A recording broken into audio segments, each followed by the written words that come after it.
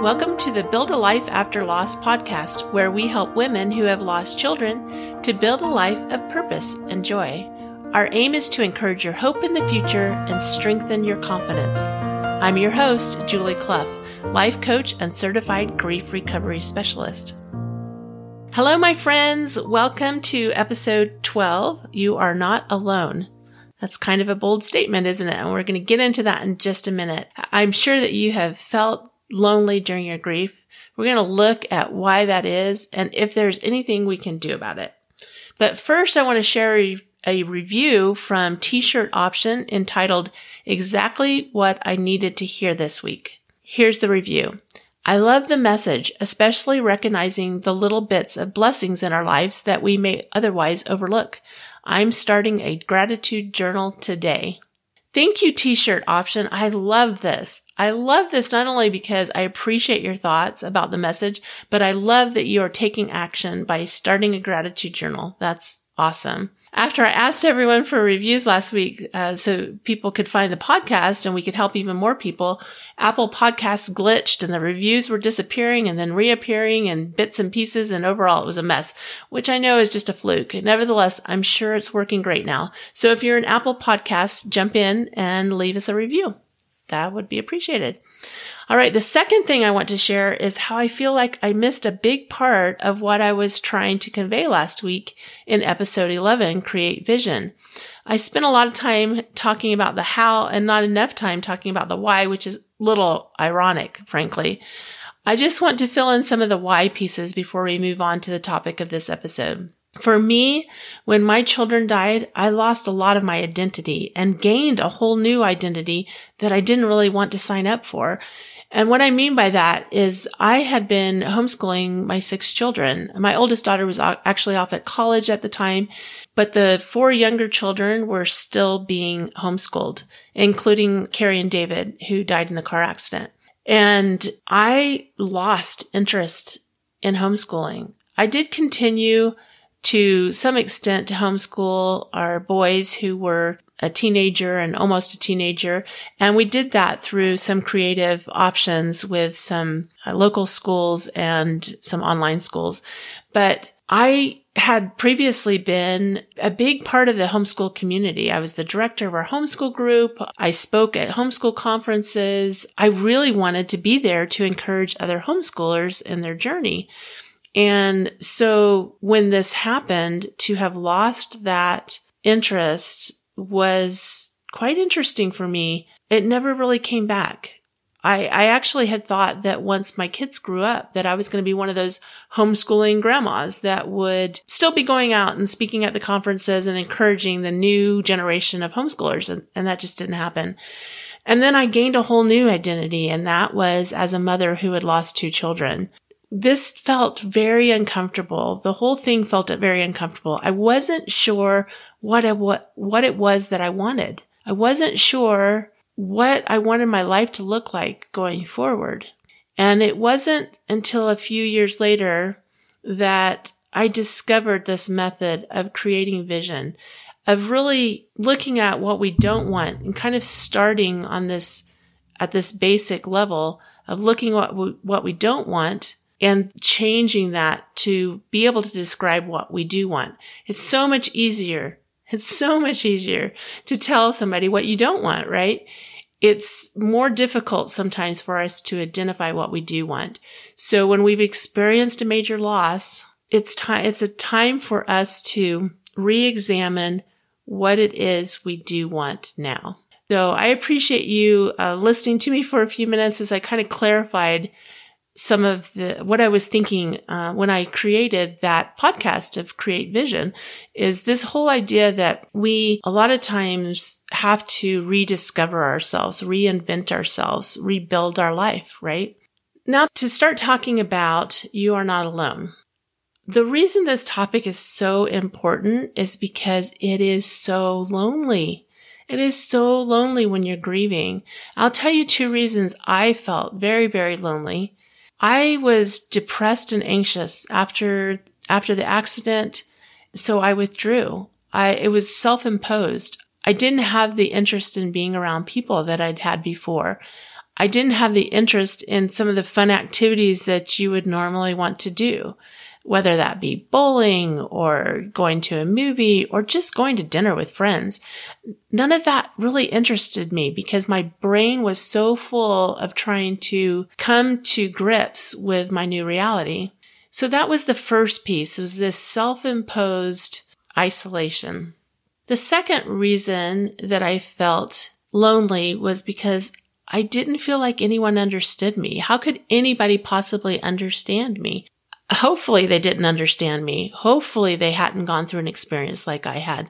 And as we've talked about before, even if someone has gone through the same experience or a similar, I would never say same, but a similar experience, they still don't know exactly how you feel. This can feel very lonely because we feel misunderstood.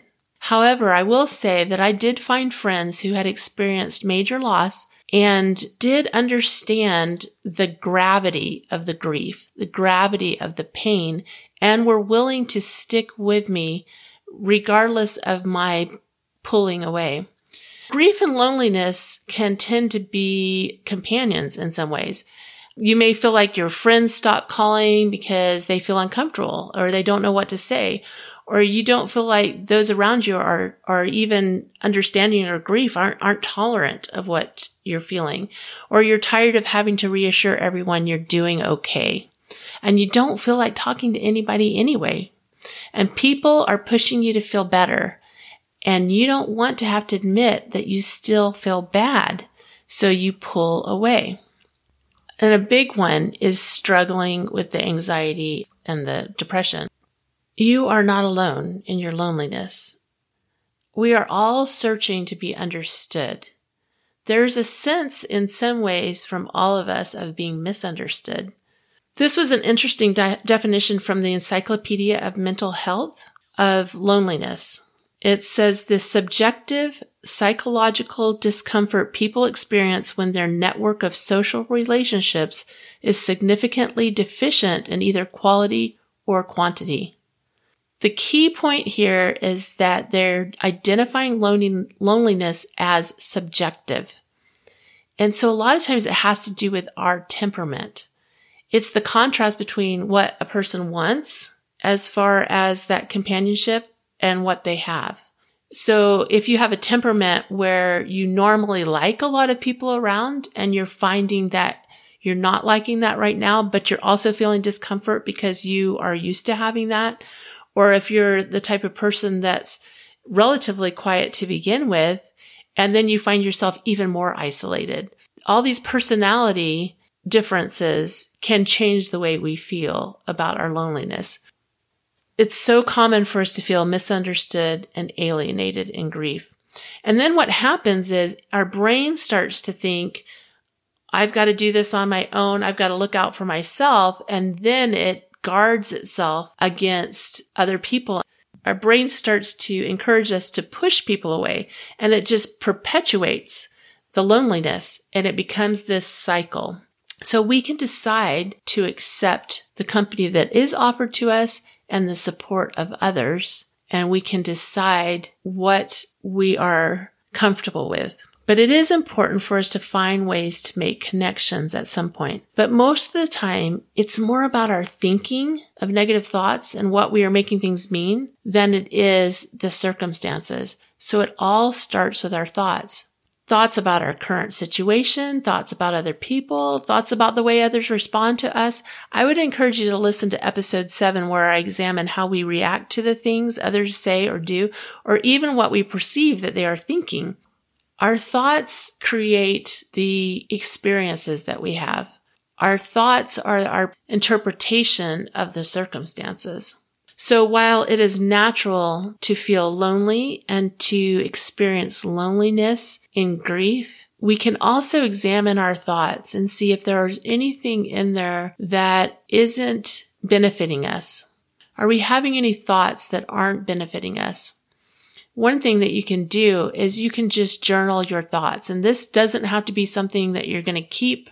You don't write this in the pretty journal. You write this in the notebook that you're going to throw away. But you just write thoughts. You just sit down and just do a dump, do a thought dump, and just write down what you're thinking. And as you read through what you're thinking, you can start to examine your thoughts because they're there on paper. And this isn't to be a way of judging ourselves. This is a way to just be curious and to examine what it is we are thinking and really start to separate the circumstance, the situation from the thought. So we talked about this a little bit. I believe that was in episode 7 too. When somebody does something, we get to decide what we're going to think about it. So it's really easy when you're in the middle of grief to be offended. And I think that it's because our emotions are just heightened. And so the smallest thing can kind of be irritating, and it doesn't need to be. These are things that maybe would have never irritated you before, but you're finding that they're irritating. So it's an opportunity for us to look at our thoughts and then examine them and decide if there's something better that we could be thinking.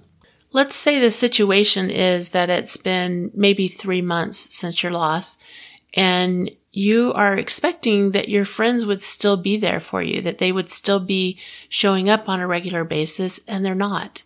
And it's a weekend, and you're thinking, where are the people that are supposed to be supporting me? Now, the situation is that they're not there. But the thought is what's making us feel bad. The thought of they're not there and they should be, that makes us feel frustrated, maybe angry, disappointed. Those are the feelings that come up when we have that thought. But we can choose a different thought. The circumstance stays the same. They didn't come. Let's be more specific. Let's say you have a friend named Jane. Jane, the first 2 months, was at your doorstep every other day. And then slowly, she stopped coming as often. And it's 3 months later, and it's a weekend, and Jane doesn't stop by. The circumstance is Jane didn't come over. That's just a fact. The thought is what creates the emotions that occur. You can think, Jane didn't come by, she must not love me. How does that make you feel? Or you can think, Jane didn't stop by, she must be busy with her family. Doesn't that feel so much better when we assume the best of people? It's really about changing our thought and truly recognizing that we have a choice, that there is a choice, that we don't have to automatically think she didn't come because she doesn't care anymore. Sometimes we think that's the fact. The fact is that she doesn't care, and we jump to that. There's something happens and our mind jumps to that. Our lower brain quickly jumps to conclusions that sometimes are not at all helpful. And it does that because it's been programmed to protect us. So this is a protection mechanism. But as we start to examine our thoughts, we see that, well, this isn't protecting me at all. It's just making me feel bad. So then we use our higher brain to change those thoughts, come up with new thoughts, and that feels so much better when we can do that. And also we assign meaning that we don't need to assign. Remember when I said, Jane didn't come, she must not love me. Do you see the big leap there? That we're choosing a belief that just doesn't feel good at all. And there's no reason for us to jump to that type of belief. But sometimes if we don't examine our thoughts and we don't examine what's going on, then we don't recognize that we do have a choice. So when you have an experience where a certain circumstance, a certain situation is making you feel bad, it's an opportunity to examine exactly what you're thinking about that situation and if there's an alternative. Now, the title of this episode is You Are Not Alone. And the reason I chose that title is because we can choose to not be alone. We can choose to recognize that there are resources out there. This podcast, for example, is a resource when you're hurting to help you to feel like somebody else, to some extent, understands a little bit about the deep grief that I'm going through. As we practice, we can get better and better at recognizing that our thoughts are what are creating the negative feelings. Now, sometimes there are circumstances where we want to have negative feelings, and that's okay too. But just make sure that you recognize that there is a choice in between what happens and the thought and that negative emotion. But the true work of grief comes when we fill that lonely space within us from inside out. That was a quote from an article that I read recently, and I just loved that. The true work of grief comes in filling that lonely space from the inside out. That means that we can examine our own thoughts and feelings, and we can have our own back.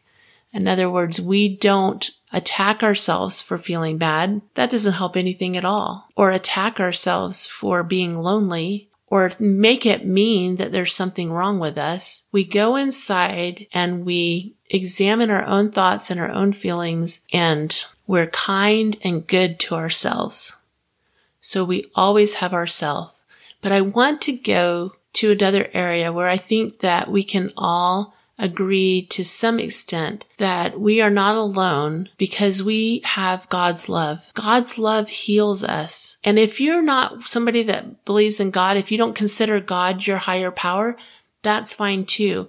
Know that whatever higher power you look to, this applies to that as well. But I truly believe that God's love heals us. It's all encompassing. He has blessings and knowledge and insight that He wants us to have, but we get to choose. We get to choose whether or not we turn to Him.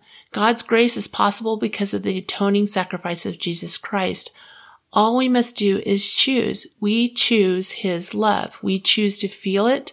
We choose to experience it. What gets in the way of choosing His love is our doubts about our personal worth. If we think we have made mistakes or sinned that puts us outside of God's love, then we are choosing to be outside of God's love. He won't ignore our will to impose His own will. And maybe we have made mistakes, but whatever mistakes or sins that you've experienced, God's love is still all-encompassing, and He is still there for us. He expects us to make mistakes. Sometimes we compare ourselves with our brother, our sister, our friend, a colleague, a personal idol that has found success, or we presumably think that they have it all, or even a religious leader. We look up to people who have qualities that we admire, and that's great, but we strive to develop great qualities in ourselves. But we need to be so careful that we don't beat ourselves down because of our perception that someone else is better or more worthy or more deserving. You are worthy, period. You are loved by God, period. He expects us to make mistakes. It's in His plan that we make mistakes, that we sin, that we learn and grow and develop because of our experiences. But He doesn't want us to do it alone. He wants to be a part of the journey. You know how much you love your child or your children. Our love for our children is all-consuming, which is why the grief is so overwhelming and painful. We are imperfect beings, and yet we love our children so much. It is hard to even imagine how much God must love us.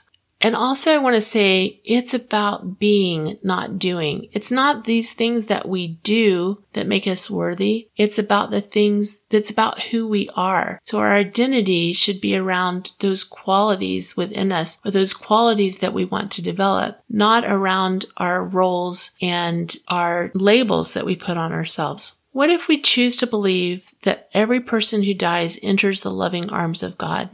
5 years before Carrie and David died, they fell out the second-story window. You heard it right. It was a Sunday evening, and the younger kids had all gone upstairs to play. My husband and I were downstairs, and all of a sudden we heard some commotion, and then I heard my husband yell and scream and run out the door, and sure enough, Carrie and David had fallen out the second-floor window onto the pool deck. We were in a brand new house that we hadn't lived in for more than, I think, 3 months or so. And they had opened the window to talk to the dog in the backyard. And both of them had leaned on the screen at the same time. And the window was low enough that when they did that, they both fell out amazingly. And I look back on that and I think, what a miracle that they fell out the 2-story window and were barely hurt. Carrie had some minor fractures in her wrist, and David just had some bruising. So it was truly miraculous. And I think of all the miracles that we've experienced over the years. In the accident, James's surgery and healing was miraculous. After Carrie died, I found in her scriptures a picture that she had drawn of a little girl, and a man with an arrow. And she had labeled the little girl Carrie, and she had labeled the man Jesus, and she had drawn an arrow from her to Jesus. There are miracles all around us. We can focus on the miracles. We can focus on the support that we do have. We can feel less alone if we accept God's love and His miracles and His comfort. If you don't already know of God's love and you believe in God, but you don't truly believe that He loves you, I would encourage you to pray every day to know that God loves you until you can feel it in your bones. This is so important. It's so important for us to feel that, especially in our grief. Sometimes our grief can be so overwhelming that we cannot feel that spiritual love. We have more difficulty experiencing spiritual things. So don't be discouraged if right now you're not feeling that, because that might be what's happening for you. I hope that as we talk today, that you feel less alone, that you realize that there are people out there like myself and others who want to help, who want to be there for you, who want to understand and sometimes just can't. I hope you have a wonderful week. Remember to visit Build a Life After Loss. I've created a gift for you, which is 3 daily practices that will help you to start building your life after loss. Some of what we talked about today is included in that with a little more detail. Have a wonderful week. I sure believe in you. I'll talk to you next week. Bye.